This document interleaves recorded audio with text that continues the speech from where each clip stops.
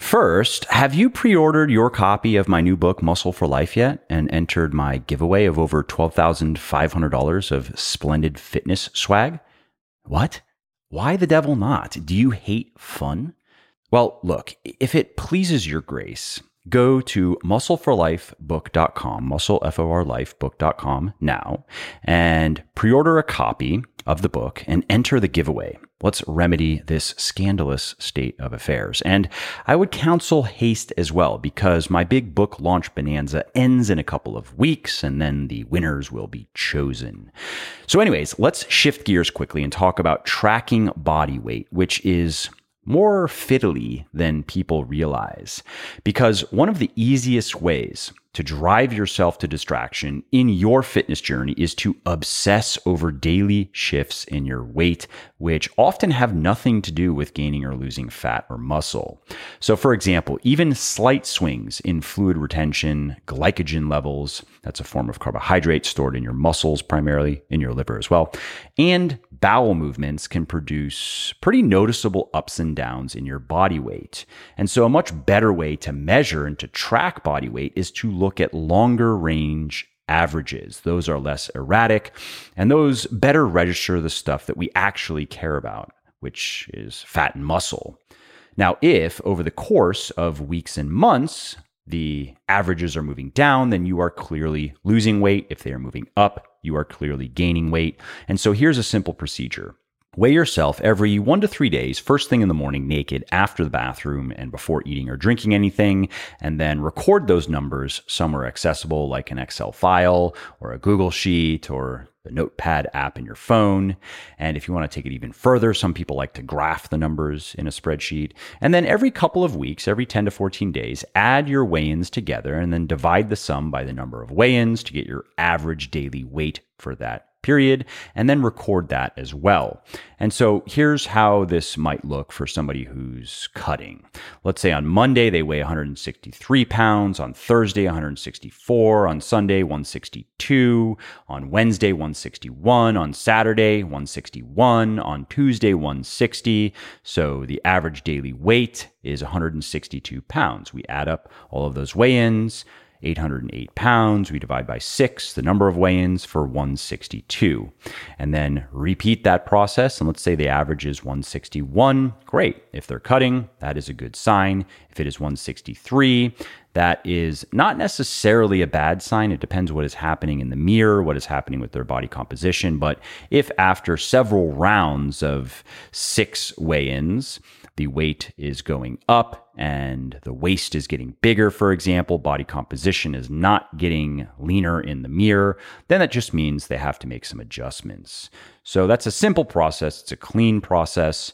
And if you want more of my wisdom on how to measure and how to improve your body composition, pick up a copy of my new book, Muscle for Life, today. Go over to muscleforlifebook.com and pre-order your copy. It comes out on January 11th, and then enter the giveaway. Instructions are on the page, and you can win all kinds of glorious fitness goodies. Again, I'm giving away over $12,500 of stuff. So go check it out, muscleforlifebook.com.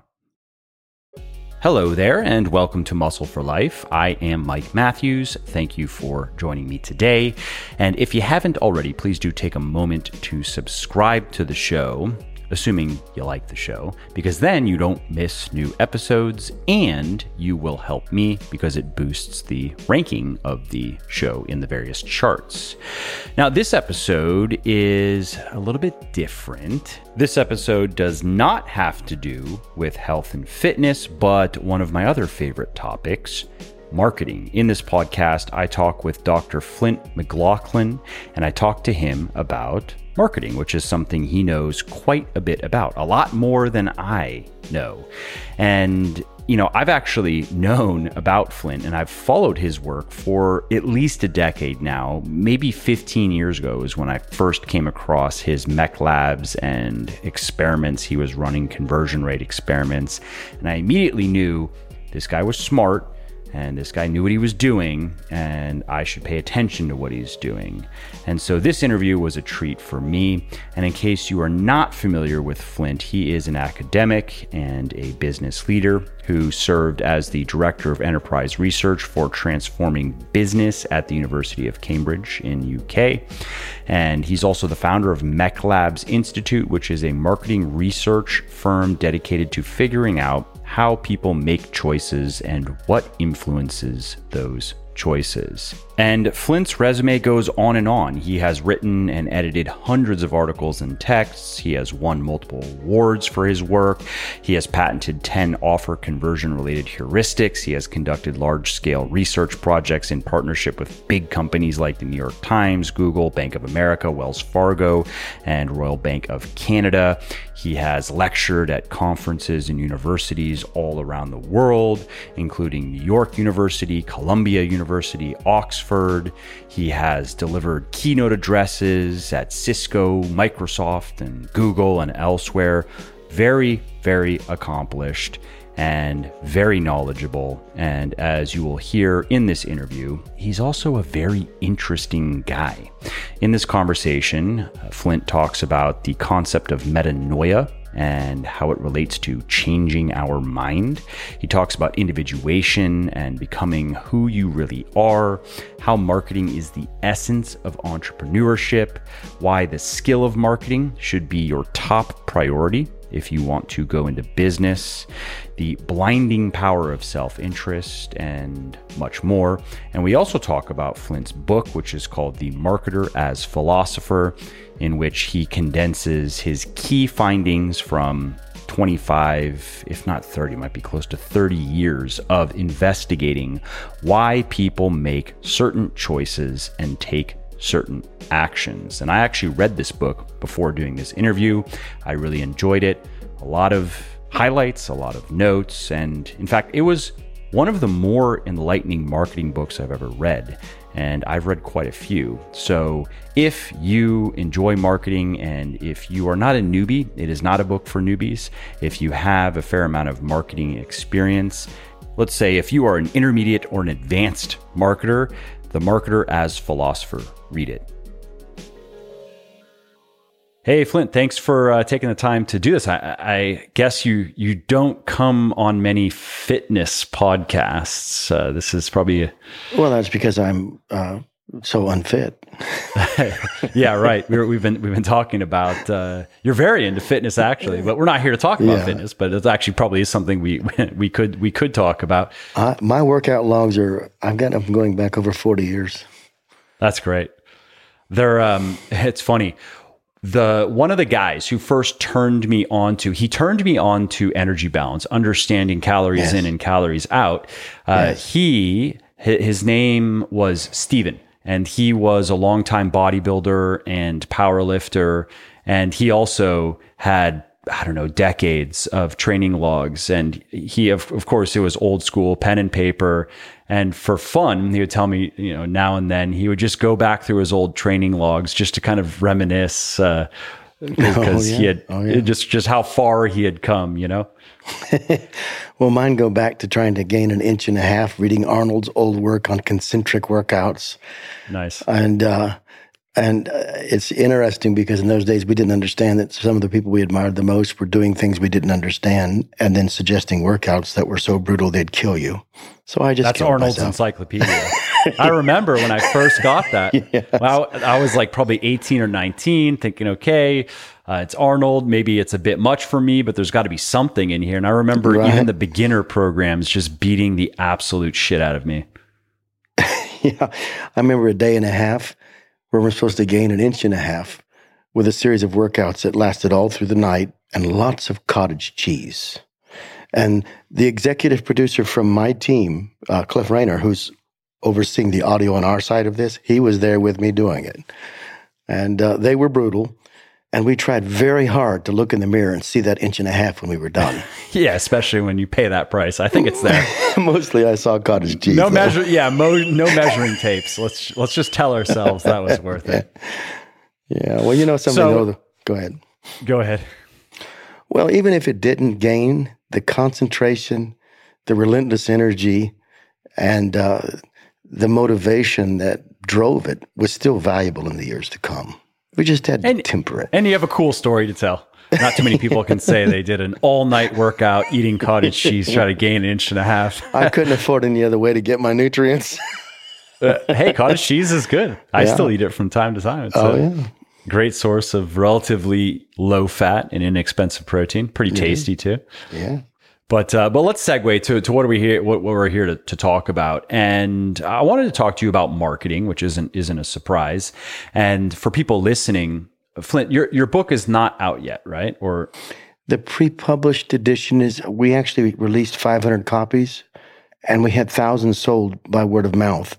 But we have not done the major release yet because we were testing. We tested 60 versions of the book. The version you hold, Mike, is sort of the final version. Yeah. But we're getting ready to release the NFT and then the main publishing event. Oh, interesting. What are you doing on the NFT front? A version of the book. Right now, there are numbered pre-printed editions, and so those that have the numbered editions, those are already going up in value. I'm not interested. We had a large publishing deal that I turned down because I felt I'm more interested in the right people reading it at the right time. And I remember speaking with a publisher about the book, and he said, we need to sell. The goal was 500,000 copies the first year. And I said, you're worried about year 1 sales, and I'm worried about year 50. Yeah. And so it's just a different approach. This podcast. They wanted to go mass market. Yeah. And the book is an experience. It's leather. And I'm not selling the book on this podcast, but you've seen it. It's handmade leather is one version, and the other is the field edition has another special. The way it's all published and printed, every detail of the experience. When we send it out, it's in a sealed envelope with a candle wax. Here, I'll show people. And I still have it. Oh, do you? Yeah. Yeah, I'm gonna post the video. So that's the cool. And then the book is here. Yeah, I see your yellow. Yeah, I loved it. I love the quality, high quality paper. The topography. I couldn't do mass paperback. Yeah, I couldn't do mass paperback for this kind of a book because it's a reflection experience. Our problem, and this goes way beneath marketing, is we're so busy asking how that we never get to the why beneath the how. And so we never tap into the motivation. And this is true in fitness as well as it is in any aspect of marketing as it relates to persuading or influencing a conclusion. Until we get to the why, we can't derive enough of the essential force we need to apply the how, which is why so many people start fitness programs they don't complete. We pick up the how, and with minimal inspiration, we charge. But nothing really changes until we connect deeper with the why. I've spent 30 years in a laboratory trying to understand that.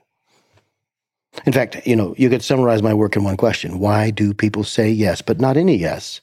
The yes that leads to what the Greeks call metanoia, a change of stasis, a conversion, a transformation. And there's something that you say in the book that stuck with me, and it's this idea that instead of obsessing over doing the thing or things right, you have to make sure you're doing the right things. And I think that's very true in every domain and activity. I think Peter Drucker saw that in business.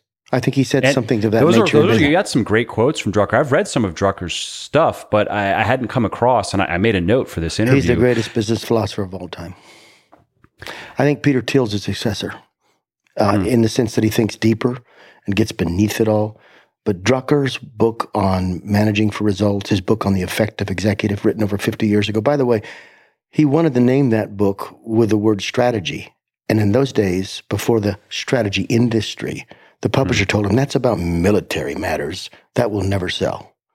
But in the end, Drucker was always about strategy. And in many ways, Mike, I think your work is also. If you really abstract beneath it all, it's the energy and the strategy that produce the result. This is true in marketing. This is true in building a holistic body that's capable of performing. Building a life. Yes. There's so many things you can do, and you can do them well, and you can end up with not a great life. Well, that is if you're not doing the right things. Yeah, doing things right is a seduction. Yep. You do it, and you see that you're doing it right, and it's reinforced by your peers, and it produces a cultural success, but not the internal success that can only come when you're aligned with doing the right thing. And thus we find ourselves veering off course. And if we veer slightly in the beginning, the more successful we are, the wider that line. It's just geometry. We get further and further off the course.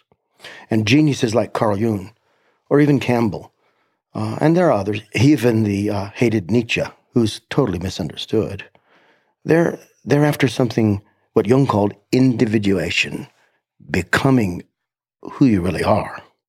And it seems to me, this is so true in the fitness business. Everything in culture is trying to pull us off course. The industrial food complex, the lie that was foisted on us by those who were overindulging.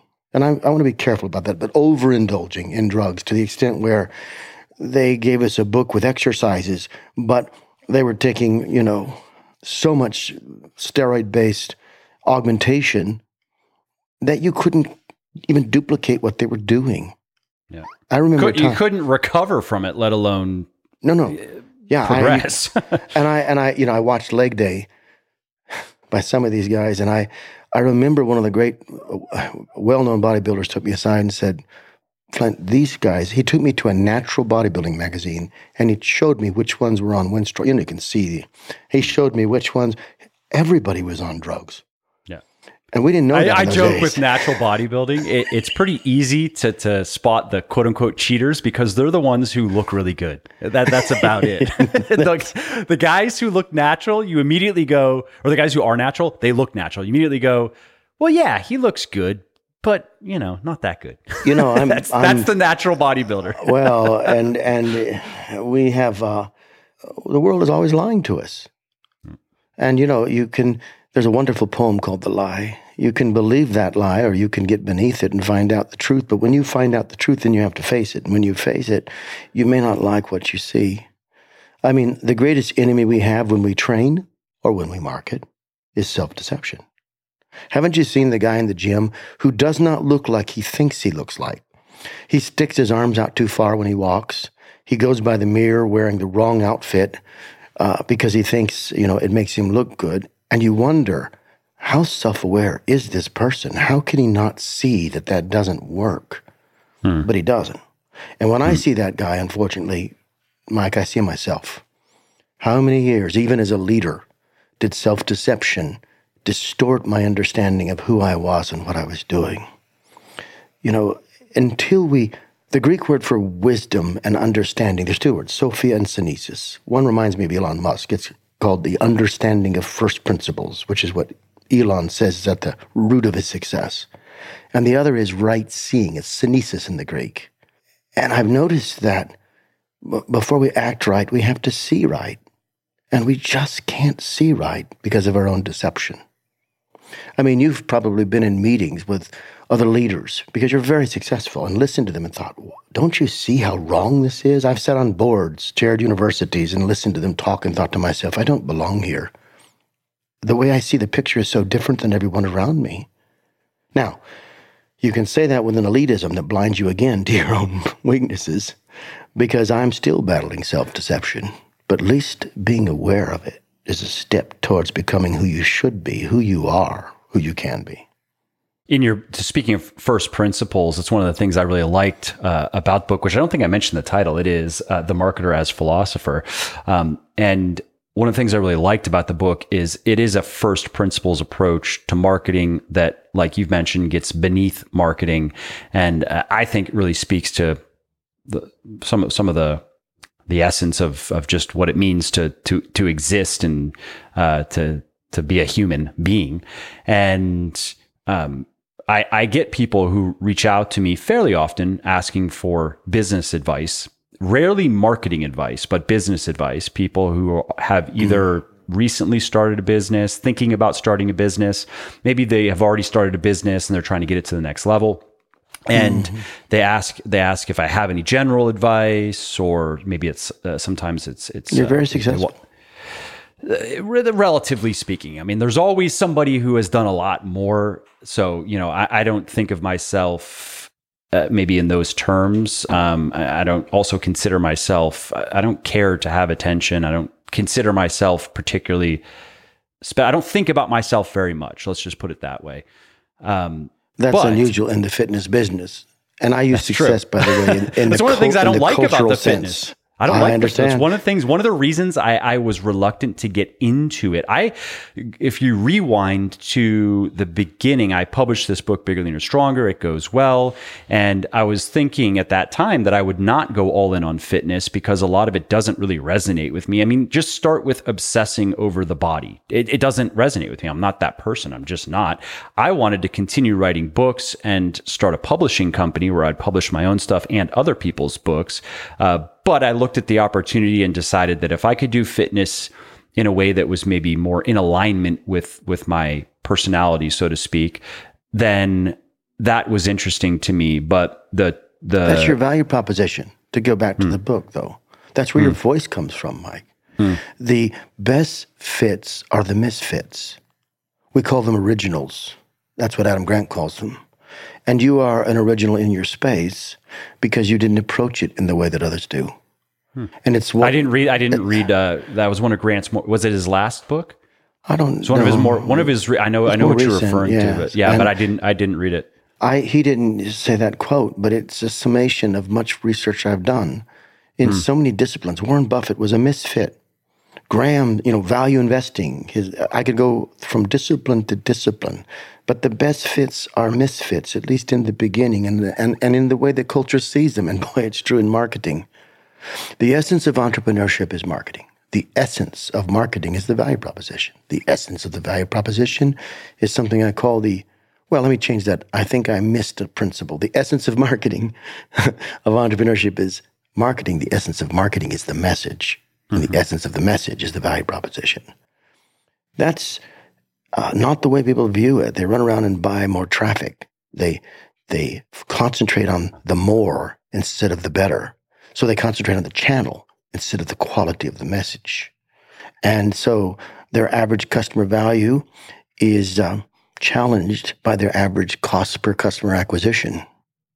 And you could take that as an allegory or a metaphor for the same problem we have in the gym. In fact, I used to say, I was teaching a group of private equity leaders, I said that sometimes too much capital is like too much steroids. We get bloated and big. Yeah. We think we look good on the surface, but we're unhealthy on the inside. And you start doing all kinds of stupid shit in the gym and anything works. So you think you have it figured out. Yes. And then on top of that, and I mean this, I say this carefully, respectfully, but in some of the places where you want to perform your best, such as the bedroom, you can't perform at all. And so what's the point of strutting down the beach? Swollen and unhealthy and incapable. This reminds me of the American dream exhibited in the lust for scale that builds businesses beyond the scale at which they can be their best. There's a lovely book, 20 years old, called Small Giants, that focuses on those businesses. I think it was Burlington or something. Burlington, that focus on the quality of the enterprise as opposed beauty over scale. This is a 4,000-year-old problem. You could say 6, depending on how far back you want to go. But if you bring into the fitness business a priority over wholeness, which is a form of beauty, and in my work in philosophy, for those of you that don't know, my background is philosophy. I trained with the Jesuits, and I'm not a Jesuit, but at the University of London, and then was on the faculty at Cambridge. And not that I'm a scholar, but the point is, beauty is the right prioritization of elements. This is the summation of 8 years of work I did on trying to understand beauty. Think about that in fitness. Symmetry is the prioritization of elements, but internal beauty is more important than external beauty. So let's take the health of the whole, the inside of you, your organs, and the way, your circulation and all those components that produce that health, that's even more of a priority. If you don't know that yet, you will as you age. Yeah. And yet, within that is an even deeper beauty, and that's at the level of your spirit.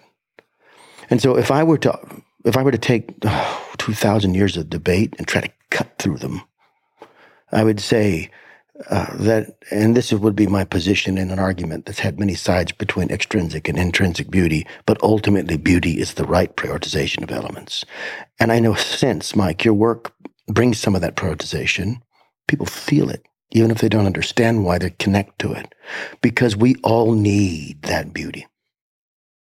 The Transcendentals, these are the medieval scholars, they said that this is really interesting to me, but then I'm weird. They say that truth and beauty and goodness are identical. Think of that. Think how powerful that is. I was teaching at the Harvard Club with a bunch of professors and financial leaders, and I said, "What is a good business?" And I listened to so much drivel and horrible answers. And then I argued that the good business is the beautiful business. The beautiful business is the true business. And I laid out the argument. And I would say the same can be said of the person in marketing, but also the person who is pursuing fitness. If you can see it through truth and beauty and goodness as identical, as great thinkers thousands of years perceived, this keeps you from straying into those things that are actually diminishing your true health, your true beauty. And to look at that, then what's true is also beautiful and good. That's correct. Yeah. In fact, one of the ways to spot good is to spot true beauty. Carefully worded there, because there's artificial beauty everywhere. But if you spot true beauty, you're probably seeing goodness. And what is that in a business to you? Business is a community of communities. And when all communities are in harmony, that's the vendors, the customers, the employees, the business prospers.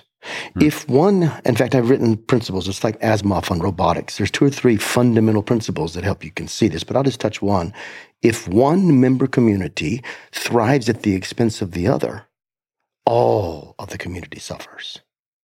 So when Walmart said the customer's always right, Sam Walton, he was wrong. And after he died, they changed that. He had the right idea, though. It was a corrective, like Lutheran works. It was a corrective, and it needed to be there. But it wasn't, many times correctives are overcorrections, even in training, right? So there was an overcorrection. On the other hand, I have seen airlines owned by employees where the service was abysmal. And I love the opportunity in front of the world to say, I hate how you run your business, because you run it for yourself, and the customer suffers. So this can be said too. Think about shareholders. Everybody said shareholder value. Have you ever seen shareholder value become abusive? Yes, we have. And so in every case, I think the beautiful business is the right prioritization of elements, which is reflected in a community of communities where the whole is thriving. When you say thriving, what does that look like? Well, I don't have good English words, and I don't think in English. But I'm going to come to the closest I can think of. In fact, I was working this weekend through the work, and I'm not trying to sound pretentious or clever, but I'm telling you, there's a scholar named Crispin Fletcher Louis who is just an absolute brilliant genius. And I was working through his next book. It's not published yet. 350,000 words.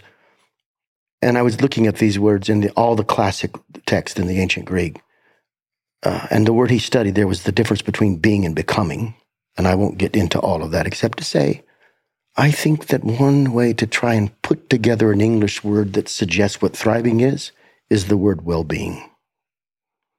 Being is ontological. Our life is predicated. And predication is like, think of a sentence.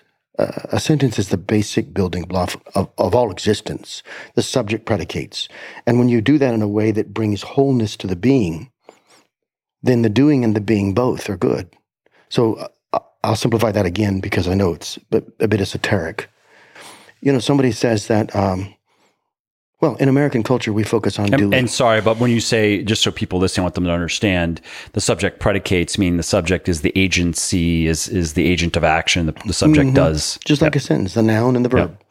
All of life can be reduced. That's the molecular unit of meaning. It's the molecular unit of meaning. And by the way, this is how I figured out how to train. So this is very practical in its end. I'll give you an example. Doing cannot be separated from being. We try to say that. We try to say, like, for instance, business is just business. It's not personal. No, it's a person in the business, Business is always personal. And the doing and the being are so tightly connected that when we do in a certain way, we impact our ontology, our being. Mm-hmm. And so that sense of well-being means that the doing and the being are aligned. If I could imagine, and this might sound, forgive me if this sounds patronizing, but when I think about someone like you, Mike, who's growing, constantly growing, hungry to grow, what excites me is thinking how that doing and being become more and more aligned inside until the force that drives who you are is so powerful and so rich, it produces impacts everywhere. And in a sense, and by the way, I'm not selling books for those of you, you can get a book, but I have no agenda here when I say this. No, I don't want to flatter you is what I mean, Mike. But I use you as an example because I wouldn't be on most of these podcasts because the energy's wrong. What interests me about anyone who's following the path you're trying to lay out in fitness is if you think about it properly, you're not willing to sacrifice the being for the sake of the doing. And that is the easy way out. And if you walk through a gym, you're going to see it. I often said at a production company in California, I said, you should do a reality show just on a gym. All you'd have to do is put up cameras and you could literally entertain the world. Because every gym has the same set of characters. It's actually there's probably someone should take an idea in there because I think of I can't say I've even seen these shows, but I know it's a thing where they have like a celebrity chef of some kind, right? And he goes to the different diners all around the country. So you could do that in gyms. You could find a lot of wacky gyms full of all kinds of wacky shit. Oh, absolutely. And I'll tell you something. This is the kind of conversation that I like because it's eclectic. But marketing for me is understanding how I predicate, because to live in a social dynamic, you must influence conclusions. And the great marketers influence conclusions. As Peter Drucker said, they make sales redundant. If you influence conclusions, you influence decisions. And you do that by controlling the signal sets. You control the signal sets, you influence the conclusion. With the conclusion, you influence the decision. And of course, then the behavior. And I say that to say that you can follow that line in order to accomplish something in society, but you can invert it to figure out what happened inside of you that produced all that self-deception. I have used marketing for 30 years to untangle myself, to understand why I said yes to the wrong thing. I'm not really interested in marketing. I'm interested in the yes that changes everything. But I realized that most of my yeses were influenced. So how do I go back through the influence to see what's at the essence and live a life that matters? And what does that process look like for you? Is it like something that has been useful for me is if I want to expound on something, for example, is to basically have a conversation with myself and ask myself questions and then have to answer those questions. And then often it's then kind of rebutting my answers with more questions and just going ping-ponging back and forth and seeing what comes of it. It's very Socratic of you. You can take it's something that again I've just found it useful, even as a writing prompt. No, it is very good. If I need to start getting my mind going and start putting words down. Well, I was a little boy. I began to separate out my thinking styles from learning, solving, deciding. These are. There's only about 4, but these 3, I realized I engaged in constantly. So to understand how I was traveling down those trails, I created a little code for a question and another little code for an answer. And then I would question and answer myself in the same way that you said and do it in writing. Now, some people are not writers. You don't have to follow our way. Beware of anybody that tries to be the substitute for your own spirit's guidance. And I don't mean spirit in a sketchy way. I mean the essence of who you are. But the point I'm trying to tell you is, yes, that is one way to do so, but I think we have to start with negative outcomes in our life. This can happen in the gym.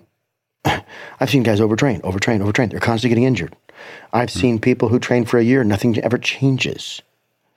These are all examples of negative outcome. Why do I like physiology or athletics?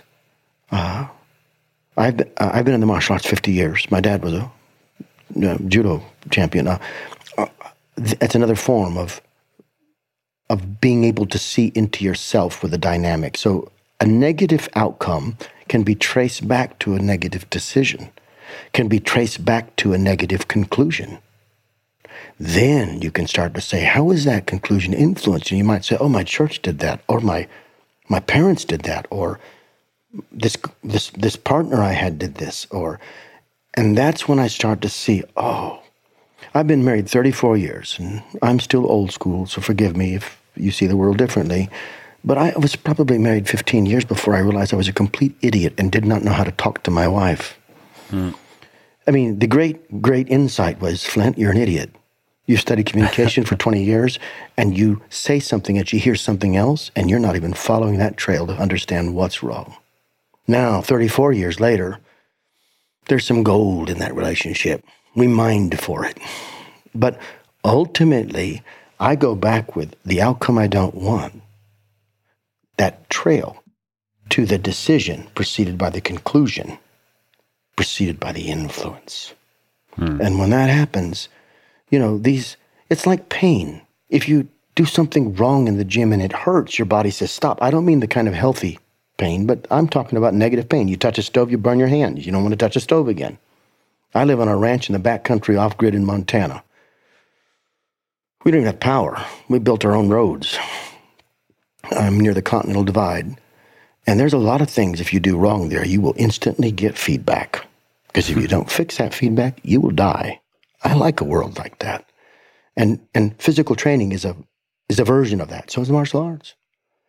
And so negative feedback is that opportunity in my mind to discover where I went astray. And the tragic truth, I don't say this to feign humility. The tragic truth is, how I underestimated how many times my conclusions were influenced and thus my decisions were wrong. The behaviors accompanying them produced the wrong outcome. And I was in a bad place in my marriage, in my business. 5 years ago, I wrote an article called The 5 Biggest Mistakes I've Made as a Leader. I wrote it for my kids. And then I thought, you know what, I'll just put it out there because maybe it'll help someone else. It was an attempt to sound humble. I made those mistakes and I'm embarrassed by them. But embarrassment is the price of wisdom. And what's the biggest mistake of the 5? I'm curious. I don't know that I can answer that well, but I can give you a reasonable answer that might be correct. I once wanted to write a short story. I do a lot of writing fiction in order to work through. My first work on the value proposition, which I can send you, Mike, was a novella. Interesting. Mr. Smith's One True Talent. I wrote this, I designed this story, which I never wrote. I did because I only did it for me. Mr. Smith I wrote. But this story was about a man who was cursed by the gods, and the curse was make him good at many things. That way he cannot focus on one. And I worked this whole story out of my mind and let the impact of it hurt me. Till I'm hurting, I'm probably not learning. And I realized that in my life... And by hurting, what? Is it by facing the hard truths? Is that the things that... It sounds so noble when you say it that way.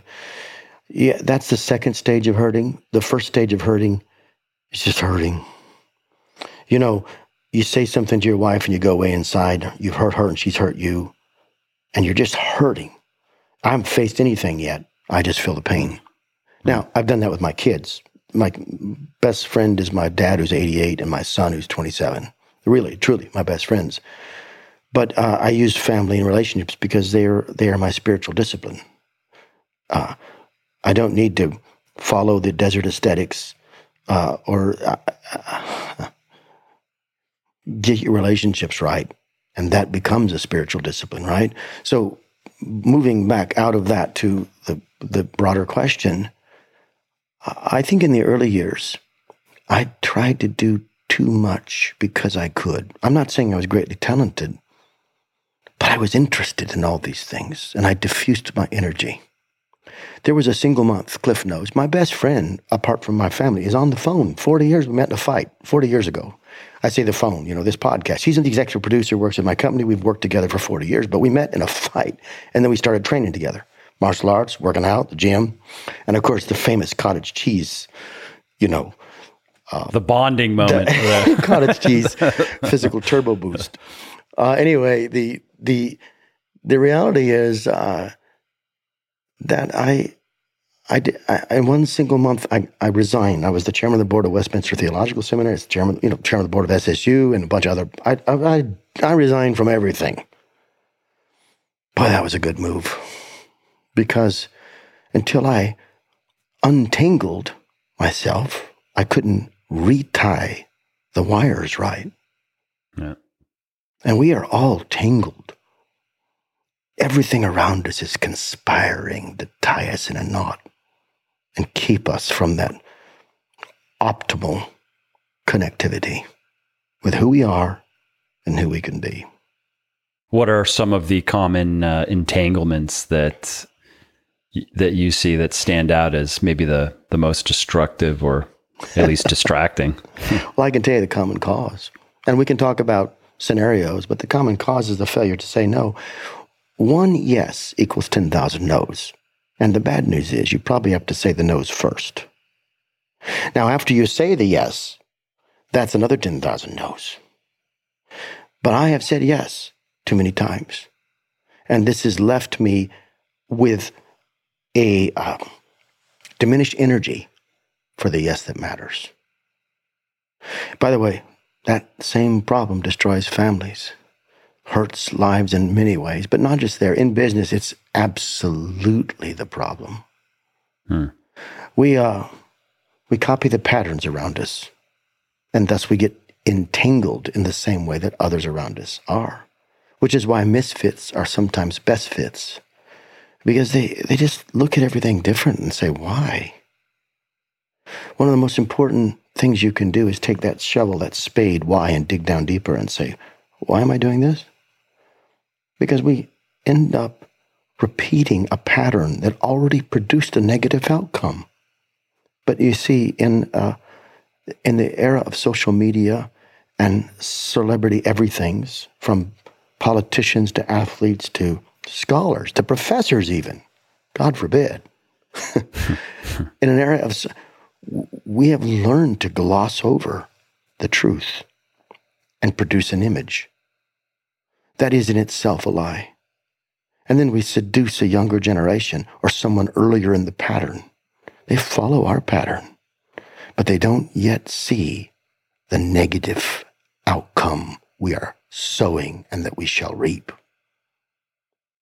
So we need to be careful. Now, this is so true in the gym, by the way. I know this is, we're talking about life, and your audience is probably complex with many interests besides working out. But the gym's a microcosm of the whole world. It is a temptation to pretend to be what you are not, to take the shortcut, which doesn't produce the true result you're after, to take the prioritization of elements that is true beauty and distort it for artificial beauty. I mean, how many times really go to the gym and see who in there is being true to who they are and finding the way forward to who they want to be? And now I can only say this because I've every mistake I'm telling you I've made. That's why they surround you with mirrors, so you can focus on the wrong thing. And which is often the thing that gets them in there in the first place, which is good. It's useful. I'm talking about marketing, right? But I at least in my work, I try to move away from that and acknowledge it. It always is a factor, and anybody who works out regularly is happy to look a certain way, maybe because it doesn't necessarily have to represent pure vanity. Maybe it's talking about beauty, right? There's something to be said to have a beautiful body. Absolutely. And I think that there's value in that, and not in a, again, moving away from narcissism, but more just in embodying some of this stuff that you're talking about. I think there's something to be said, who you could be individually. Right. Some of that gets very physical. Yeah. Absolutely. But again, I think you put your finger on the important thing. When I walk in the gym, I remember my earliest temptation was this. Am I right now solely focused on producing the result that I came here to produce? Or is my energy focused on those who are watching me and how I look to them? And I'm telling you, it's so hard. I wonder, could 80% of the injuries in the gym be avoided if we weren't doing the extra rep because someone walked by that we wanted to impress? Or we threw on the weight that we weren't, And by the way, I still love that. We're all broken people. That's not popular, but we are. And we're trying to get well and better, and we can. So those people who are coming to the gym, I'm not condemning people who are trying to be seen. We all start somewhere. Yeah. And, if quantum physicists are to be believed, your consciousness may go far beyond anything you understand at present. And I'm not talking about Hinduism or the New Age movement. I'm talking about Penrose and some of the great physicists of all time. We're starting to understand that the universe is more complex than we originally gave it credit for, and that consciousness has a higher priority than we can fully grasp. And so I say that to say, you may have a longer time than you realize to grow up. And we all need to grow, especially me. So I think it's just as bad to go into the gym judging everyone around you and thinking I'm doing it right and they're all doing it wrong. Remember that prioritization of elements? That's another form of ugliness on the inside. Yeah. It's a phase that a lot of us went through. I went through. I understand. And you know what? It's frankly, people often ask me like, "Oh, does it drive you nuts to see so many people doing so many stupid things in the gym?" And no, it doesn't. I have reframed that as, "Hey, they're here and they're trying," and that means a lot of people. A lot of people can't say that they are not there and they are not trying. That means a lot. Yep, that's Teddy Roosevelt's philosophy: get in the ring. Right. And we're in the man in the arena, right? Absolutely. And we're in a culture right now where it's become very popular to demonize anyone that's different and to differentiate yourself by putting the other party down. And that is at the root of a different kind of insidious evil that will eat a hole in your soul. You may feel this elitism produces something in you that makes you better than the other person, but in the end, it will get you. And I was being interviewed somewhere, I don't know where, I think it was on one of our podcasts, but I said, the marketer doesn't need to be humble, they need to be honest, and the humility will take care of itself. Because if you're running experiments and you're really trying things, and this is true of life in general. You learn quickly. Yeah. You have these ideas. You're like, this is a grand slam, and it's down 20%, and you just go, okay. You release this podcast that I'm on right now, and 23 people watch it because nobody cares about what I'm saying. It comes down to something that I think we have to do when we're in the gym. If we're honest enough about ourselves, we won't be looking down at the next guy. We'll be trying to work on what's wrong that we can do that's in our own routine. And, I've talked so much about, I spent 30 years studying that one single yes that produces metanoia, whether that's in marketing and where you become from prospect to customer, or in some other discipline where you go from unbeliever to believer, or whether in the gym, you tried all these things for years to get, and not just in the gym, but overall in your life and your diet and so on. And then suddenly it clicks and you really start to experience transformation. That's what interests me. And I've noticed that it's always preceded by a stark moment of self-honesty. I may not know everything about ultimate truth, but I can sure learn something about personal truth. And the only path to ultimate truth, if there is one, and I believe there is through personal truth. It could start in the smallest place. The gym is a good place. And so, you don't have to go in there and think about, not looking down on others. You just need to look at yourself honestly, and the rest will take care of itself. There's a lot to improve there for all of us. There's that idea that if you want to change the world, change yourself. Did you know that right now I am in the middle of a big book launch bonanza for my new fitness book for men and women of all ages and abilities, Muscle for Life, which is releasing on January 11th. and is currently available for pre-order over at muscleforlifebook.com, muscleforlifebook.com. And why should you pre-order? Well, to invoke an electrochemical response in your brain and stimulate something approximating joy, I am celebrating the release of this new book by giving away over $12,000 of glorious fitness goodies, including a Bowflex C6 bike, that's $1,000, a Hypervolt Go, that's $200, an Instant Pot Duo Crisp air fryer, another $200, a Vitamix E310 blender, $350, a 30-minute Zoom call with yours unruly, and that is priceless, of course, and much, much more. Now, there are several ways to enter to win, too. You can buy books, you can spread the word, you can follow me on social media, and more.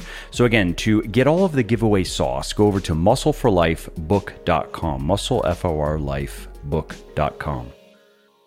Yeah, it's funny. I was actually, I don't know why I was thinking about this, but it's to your comment about right now. It's very trendy to criticize and to join in the to be a part of the peanut gallery, I guess you could say. And it's interesting though that when I have a simple heuristic that I've used throughout my life, and it's if I look at someone and I look at let's see how well they are thriving or flourishing in their life, and we could look at maybe the different spheres that we could judge ourselves and others in. We could look at body, we could look at mind, we could look at spirit in different ways, and then we could look maybe a little bit further and look at their work and look how they spend their time and maybe what kind of hobbies they have, and then look at their relationships and just go outward, right? And so if somebody, if they and everything they encompass if they are just a complete mess, if I were to look at someone and if I were to say, I joke about this sometimes, that if Zeus were to come down right now and he were to say, all right, Mike, you have two choices. One, I'm going to strike you down with a lightning bolt. You're going to die.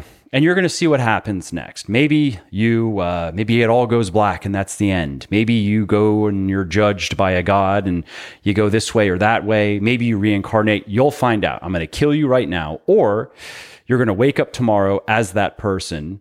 You're not going to remember being you. You're just going to be that person. Kill me right now. Just kill me. I will take death over so many, over waking up as so many people, right? So if I look at someone and I'm like, I really would not want to be this person. This is just dysfunction everywhere. Then I really don't care about. I basically will dismiss all of their ideas. Like, why would I listen to anything this person has to say? Why would I want to model anything in myself after that kind of person? Mike, we've done a research project where we discovered that, I use commercial application to get into spiritual application because you can, because life's signatures are sewn into the essential DNA of every aspect of existence, including the way you write, your handwriting, everything. So, you're constantly leaving a signature. And I would just say this, when I'm trying to judge a product, which I'm not qualified to judge, or let's say I don't have enough data to judge it. Do you know what the human being's default heuristic is? They form a judgment about the person offering the product. You have same thing goes for a message, right? Oh, totally. In so many ways, the messenger is the message. And so that's exactly the point. That's why life is predication. Your life is a message, and you are the messenger. And so coming from that understanding, in every sense where we don't know what to think about the doing, we think about the being behind the doing. And that's really what you're saying. And do you think that's a useful heuristic? I mean, I think it's useful because even my logic is if you miss out on maybe some value that could come from associating with this type of person or exploring their ideas about how they should live, how society should work, whatever, we only have so much time. And most of it has produced talking about this you living in a world where if you mess up, you die. So you can't, that it's hard to maintain self-delusion in an environment like that, right? So Yes. we're looking at someone, all right, their ideas, their beliefs have led to conclusions and decisions and actions that have produced something that is highly dysfunctional. Yeah. So, I'll just miss out on whatever little bit of value I can extract maybe. And I want to find somebody where it's the other way around, where I see a lot of harmony. I see a lot of function that I would like to have. And that person, I'm very interested in how they see things and in the decisions they've made and so on and so on. Well, in academic circles, it's very unpopular to connect the individual's life with their thinking. In fact, you're told, to separate the two. I totally disagree. I can only understand at least the interpretation of your thinking as it's interpreted and translated in your life. There may be independent value there, but I don't know how to separate it, number one. But number two, let's just turn the whole argument in a different way. Your entire enterprise, all that you have produced, whether it's your personal training or I'll brag about you, somehow, some way, you have something like the largest all-natural supplement business in the country. I've heard something like that. And sports nutrition. You define it, yeah. Sports nutrition as opposed to supplement, and that means the categorization is important. But anyway, you look at it. There's a lot of people that would like to trade places with that success. Here's my point: people coming in from the outside, Mike, they don't know whether your supplements work, sports nutrition works. They're judging it because they have trust in you. They're judging the offering they make conclusions about the offering, which we call tentative observations in my research, based on their observations about you. And one of the reasons you've been able to achieve, I would say, critical mass in your business is because there was something about you that people found trustworthy enough to at least get into what I call a trust cycle, the initial trust cycle with your offering. And that's produced. What is that thing? What is that initial observation that makes us inclined to want to trust somebody? Because many people, they trust the wrong people. They see maybe it is that, or maybe it's a negative harmonic of that. Well, here's how this works. You first have an observation, but it's very tentative. It's a series of typical incomplete data points. And from that observation, you draw a tentative conclusion. And from that tentative conclusion, you have to make a decision. This is how we buy things every day online or in a store. Mm-hmm. That tentative conclusion is followed by a decision. The conclusion drives a decision. There are 4 behind the purchase of every product. If you don't understand these 4, you're already leaving money on the table, but we won't go there. The decision then comes with an expectation set. So let's go to your personal training business because it's very practical. Let's suppose you go to the personal training business and you see some things that you've said on the website, some things you might have read in a book that you've written or seen you on a talk show or something. From there, that tentative set of observations, they draw a conclusion. That conclusion powers a decision. That decision comes with an expectation set. So then that expectation set is what motivates the purchase, and they buy something from you. Now, at that moment, the experience of the product replaces the initial observation set. Now they have a better observation set. It's not as tentative. They're experiencing the product. If you fail to meet their expectations, you fail the trust cycle. And your business, I know it's rough size because we've talked, and my point is it would be a fraction of its current size had you kept failing those trust trials. But what's happened for you, and by the way, this is how a man should become president of the United States. I did an article in the Washington Post about this some years ago when it was, I think, Romney against Obama. And I thought Romney was going to lose. And I said so. Here's my point, coming back to the fitness business.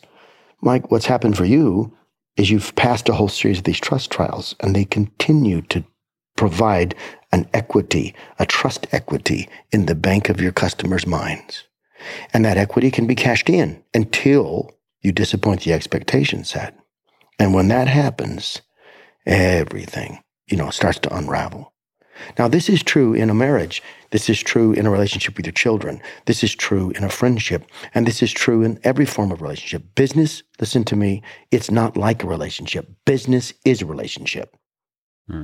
And so the rules of relationship apply. And I would just suggest that there's something about some people that produces a natural, sort of an organic pre-trust, tentative trust. And then it's up to you as a human being. We've all seen people fail to deliver on the expectation they created within us. But if you continue to pass those trust trials, believe it or not, you're building what Ogilvy understood was a brand, but which has now become some abstract way for agencies to generate billions of dollars in useless exercises.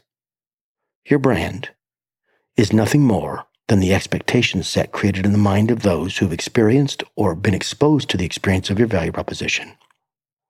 It is the aggregate experience of the value proposition in the marketplace. That's why your nutritional business is growing, because the experience reinforces the trust. Now, by the way, you can scream real loud and make lots of white noise in the market, but clarity trumps persuasion in the end. People who don't have a true value proposition and can't deliver on the expectation set, they're trying to overcome that by yelling louder. That's why you get so much garbage in your inbox. But when you have something to say, clarity trumps persuasion. And your business is you saying something to the world.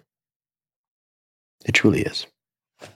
And that's how I've approached it from the beginning. And from the beginning, for example, I've written all of the copy everywhere. Actually, every email autoresponder was written by me.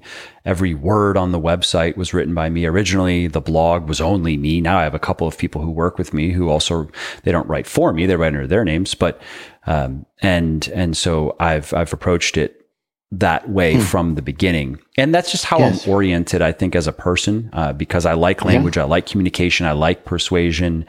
And I generally don't like to talk unless I have something to say, unless I've thought about it and there's something interesting to me, or I'd rather just not waste the breath. I'd rather think a little bit more about it, So it's interesting for me to reflect on the journey so far through that lens. The interesting thing about you for me, an audience, if you're listening to what we're saying, this isn't about Mike, this is about you. I'm just using Mike because he's the metaphor in front of me. It's reality, but it's also I'm the dancing monkey.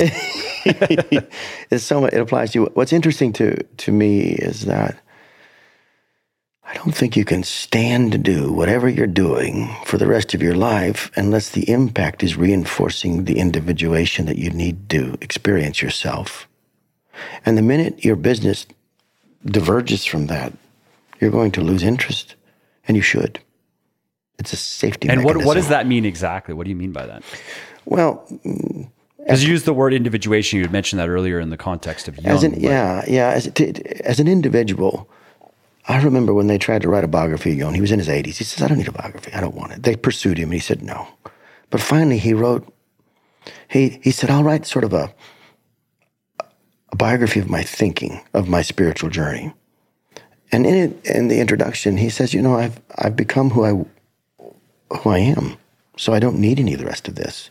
And they couldn't get him to do all the things they wanted him to do because he no longer needed those things, nor did he need them to need him.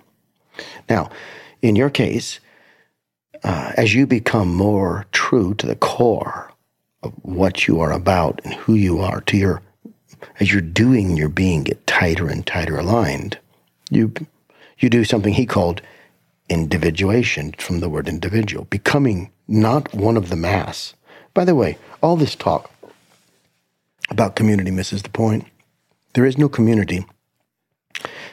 There is no unity. You can't have community without individuals. I mean, think about it chemically. It's no longer a collection of united singles, individuals, ones. It becomes a massless blob of undefined essence. That's not community. So even in the community that you live, in the fitness community and in the world community and in other communities that you participate in, you will serve the community better, not by becoming like the community, but by becoming who you are and uniting with the community. We need to understand that right now in all of our talks about diversity and racism and, all that's hitting the political theater. But I say it to you because I suspect that your business is the dynamo, the force, the energy powering it is growing out of who you are. But if, let's suppose, you sold a big stake in your enterprise to someone else and they began to twist it into something you're not the kind of person who can stand that for too long. And that's what I like about you. Others, we try to justify it. Many of you listening to me right now should quit the job you're in. I mean that. Get away from this poison that is slowly polluting your soul and find a way. Take the risk. Become who you could become, and it's not going to happen when you're in the Borg, assimilated. And all of that was said to say, I think what's interesting about people like you, and hopefully people listening to me, is some of us can't stand to be pressed into a place that isn't who we are. And the world needs you. The world needs people like you who stand up and say, no. And in the end, they are always the ones who produce the impact. They are always the ones. There's a wonderful classic. I was teaching with Theo Harris at Harvard, the classics, using the book, by the way. We did a course on classics using the book to predict behavior of characters. And there's a famous sea captain, and his name is Captain Brierly. And there is a man being charged with cowardice, but he's truly brave. In fact, brave enough to show up for his charges. Everyone wants Lord. His name is Lord Jim in the book. Eventually they called him Lord Jim because he's consigned to an island. The interesting thing is, Lord Jim doesn't know it, but he's the bravest guy in the book. Captain Brierly has the bravest reputation on the sea. And he tries to talk this Jim fellow into not going to trial and not standing himself up for the charges of cowardice. But Jim, who thinks he probably is a coward, will not avoid the trial. Everybody else has. In the end, Brierly commits suicide. I love that scene. And the reason I love it is because you have a choice. Do you want to be Captain Brierly or do you want to be Lord Jim? The fitness world's full of Captain Brierlys. So is politics and religion, the martial arts. Or are you so focused on the essence of what it means to be who you are that you would rather be tried as a coward bravely? That's a hard call, but it's the difference.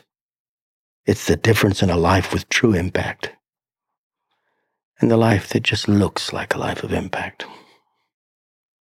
What a strange conversation we've had today, Mike.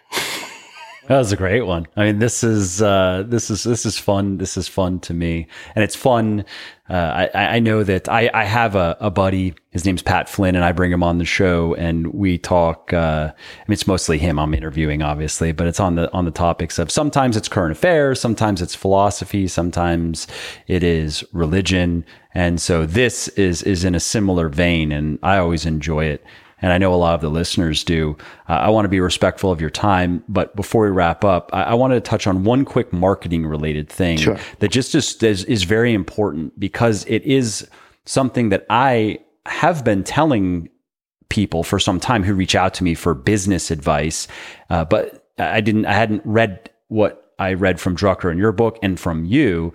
And that is just how important marketing is, that it is, you had mentioned it already in the podcast, that it's the essence of entrepreneurship. And how I would tell people when they reach out to me is, especially if they're just starting out and they want to know what skills should they be looking for, what should they be developing, what type of business works and what doesn't. And I've always emphasized, and sometimes they would ask me to kind of reflect on my success and what are the key factors. And I've always went to marketing as one of the most important elements of business. And I would share that in the context of my success and something I've been good enough at, and I've gotten better at, but good enough at to at least reach that point of critical mass. is marketing, right? And that's something I've also really enjoyed. And I've told people that, basically what I've told people is if you don't like marketing, you're not interested in it, you try to learn about it, it doesn't click for you, your mind is wandering all over the place, I wouldn't recommend getting into business for yourself. I wouldn't, because I just don't, I would just tell them, I don't see how it's going to work. I just don't see how it's going to work because to me, you have to be able to understand people. You have to understand their wants. You have to then be able to come up with products and services that they might want. And then you have to understand how to persuade them to buy the products and services. And all of that comes under, in my mind, comes under the heading of marketing. And so if all of that is, if you don't like that, and because marketing is a creative thing, and I'm kind of rambling here, but I obviously want your thoughts on all of this. I also feel like, sure, anybody can learn the mechanics of it, but like any artistic endeavor, just because you can learn how to move your fingers correctly to play the piano doesn't necessarily mean that you are going to be a virtuoso. It doesn't mean that you are going to be brilliant at playing the piano.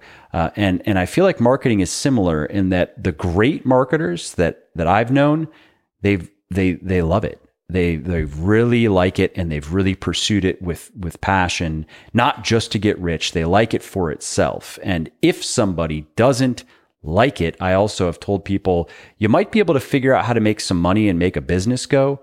But I don't know how far it's going to go because of how important I think it is to really be into this. Well, marketing is the single most important force. It's the elegant force that rules the world. It's the key to changing the world. In a social dynamic, especially in a place and a time when choice is multiplied, the ability to influence choice is a power. Now, you could say, I was on Jeremy Slate's podcast and we talked about ancient Rome, and I said Rome was not ruled by the legions. In fact, somebody had to persuade the legions to support the Caesars, and often the legions would support them for a year and then double-cross them and then sell it again. In the end, the power of the gun is ruled by the elegant force of marketing. It reminds me of the martial arts, that hard style martial art that you see in UFC. There is a soft style, and don't underestimate its force and its power. In the end, that soft style, like water, is stronger than stone. And marketing is like this. Drucker said marketing is not a division. It's the job of everyone in the enterprise, everyone in the business. Because the goal of the job of a CEO is to create a customer and keep them. And that's only done with the marketing instinct to field the value proposition. Yep. And by the way, there's a lovely article written on this, and you can read Thomas Kuhn's theory, on scientific revolution, or you can read some of my work, but even scientific theories are marketed within the academic community. Our problem is this. We let the word container blind us to the essence within the container. Many words need to be redeemed, rescued from the connotation in our culture. Marketing is a high and noble art that, for one to aspire to, is a gift and a rich way to focus your life. I think that's the message to end today's interview on. Okay. And I completely agree. And for people listening, again, if you are in business, thinking of getting in business, then marketing and the skill of marketing should be, I think, your number one priority, because again, that encompasses creating products and services that people want and that will meet expectations. It doesn't mean just getting people to buy stuff and forgetting about them and not delivering on promises. A good marketer, like Flint has said, is somebody who creates expectations and then delivers on those expectations, right? Mike, I took 30 years of our work and all of our certification courses. And by the way, you're not hearing, there's no cost involved. So I'm not setting up the ending pitch, so to speak. This is not it. But I decided to take all of it, make it free, underwrite it with my foundation and with my company. And we're offering, our lab is MECLabs, MECLABS, like Mary Echo Charlie, LAB as in Bravo, labs.com. But if you just put that in /course, you'll see that we're putting all of it now for the first time for free. I teach a fast class that's a 40 minutes of video within 10 minutes, 40 minutes of content within 10 minutes. And then we have a podcast and live streaming. And you can just go take it. It's free. There's no upsell. You don't even have to register for the class. Somebody said, I don't know how to sign up. I said, why would I want you to sign up? Why do I need to control you? Take the course. Use it if you can. And I say that to everyone on here. If you want to think about your life or you want to think about your business, go to that course and check it out and see if it helps you. If it doesn't help you, don't worry about it. If it's not who you are, it's okay. I don't even get on the YouTube and say, subscribe. It's like, people are not sheep. If they want to subscribe, they can subscribe. And if not, I don't mind. I'm not looking for everybody. I can't. And you might say that the people who need to be told to subscribe to subscribe. Not the ones you don't want them as No. You don't want them as Back subscribers. to, it's like Tim Ferriss, who, I worked with in the early years and helped him with Brain Quicken. He recommended that wonderful piece, 1,000 True Followers. We don't need the world. We need the persons in the world we can help. So, some people may listen. That's something that I would say our enemies have understood well, is the power of leverage for some time now. You don't need to influence the masses. You just have to influence the key people whose influence trickles down to the masses. Yeah, or I'm happy to go down right there at the bottom of the masses and just help the person I can help. Yep. What you said is very strategic, and I value its strategy.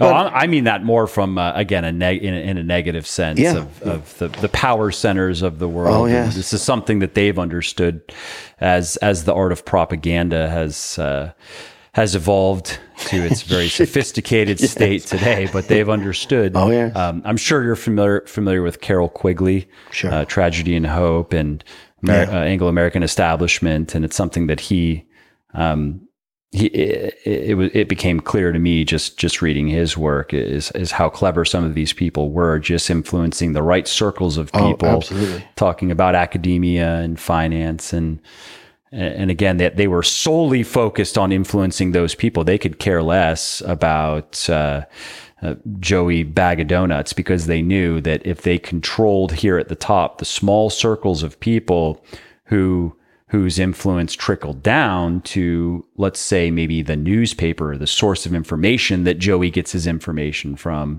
That's the way to do it. That's subversive marketing. This is a superpower. You can use it for good. You can use it for bad. I'm seeking only the seekers. I like those people.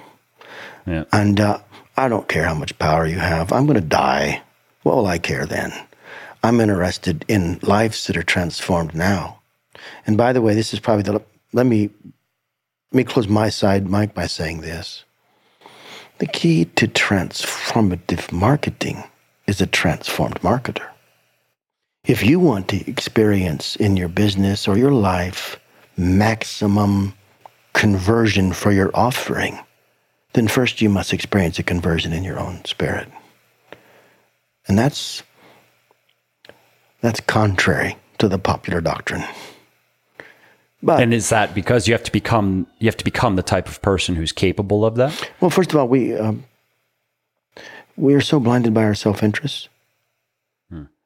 Everybody tells me I want to give you better eyes. I want to help you see better. I don't want to see better. I need to see with new eyes. And in business, you need to see with the customer's eyes.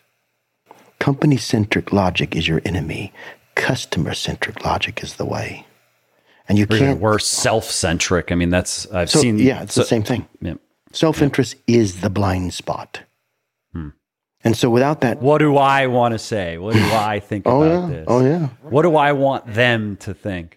Oh, yeah. And it always begins. We've tested this in our lab, even in headlines. Headlines that begin with what the other person gets outperform the others by 46%.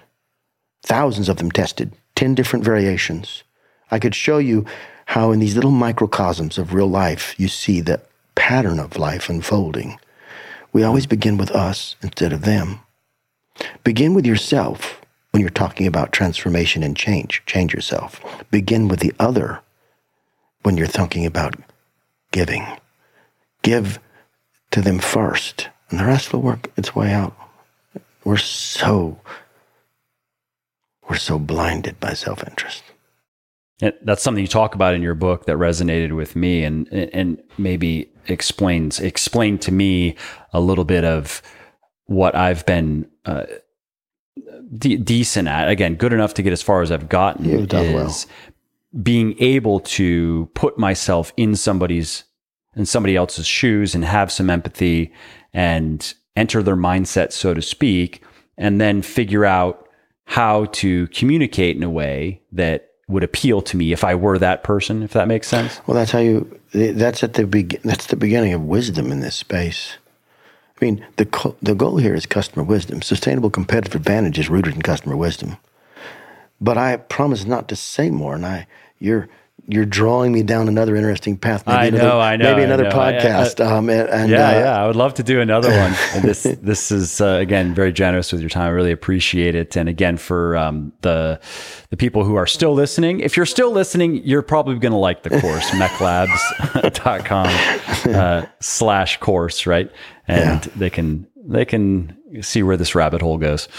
All right, my friend. And then, of course, there's your book too. Whenever it is available, you can get it. Just type, just go to that course in the store or type it in. But you can only get it from us. The number, we haven't released it in the major press yet. But you can still get it. We're on our 5th printing. Our little test turned into something else. But you don't have to buy the book. You don't have to take the course.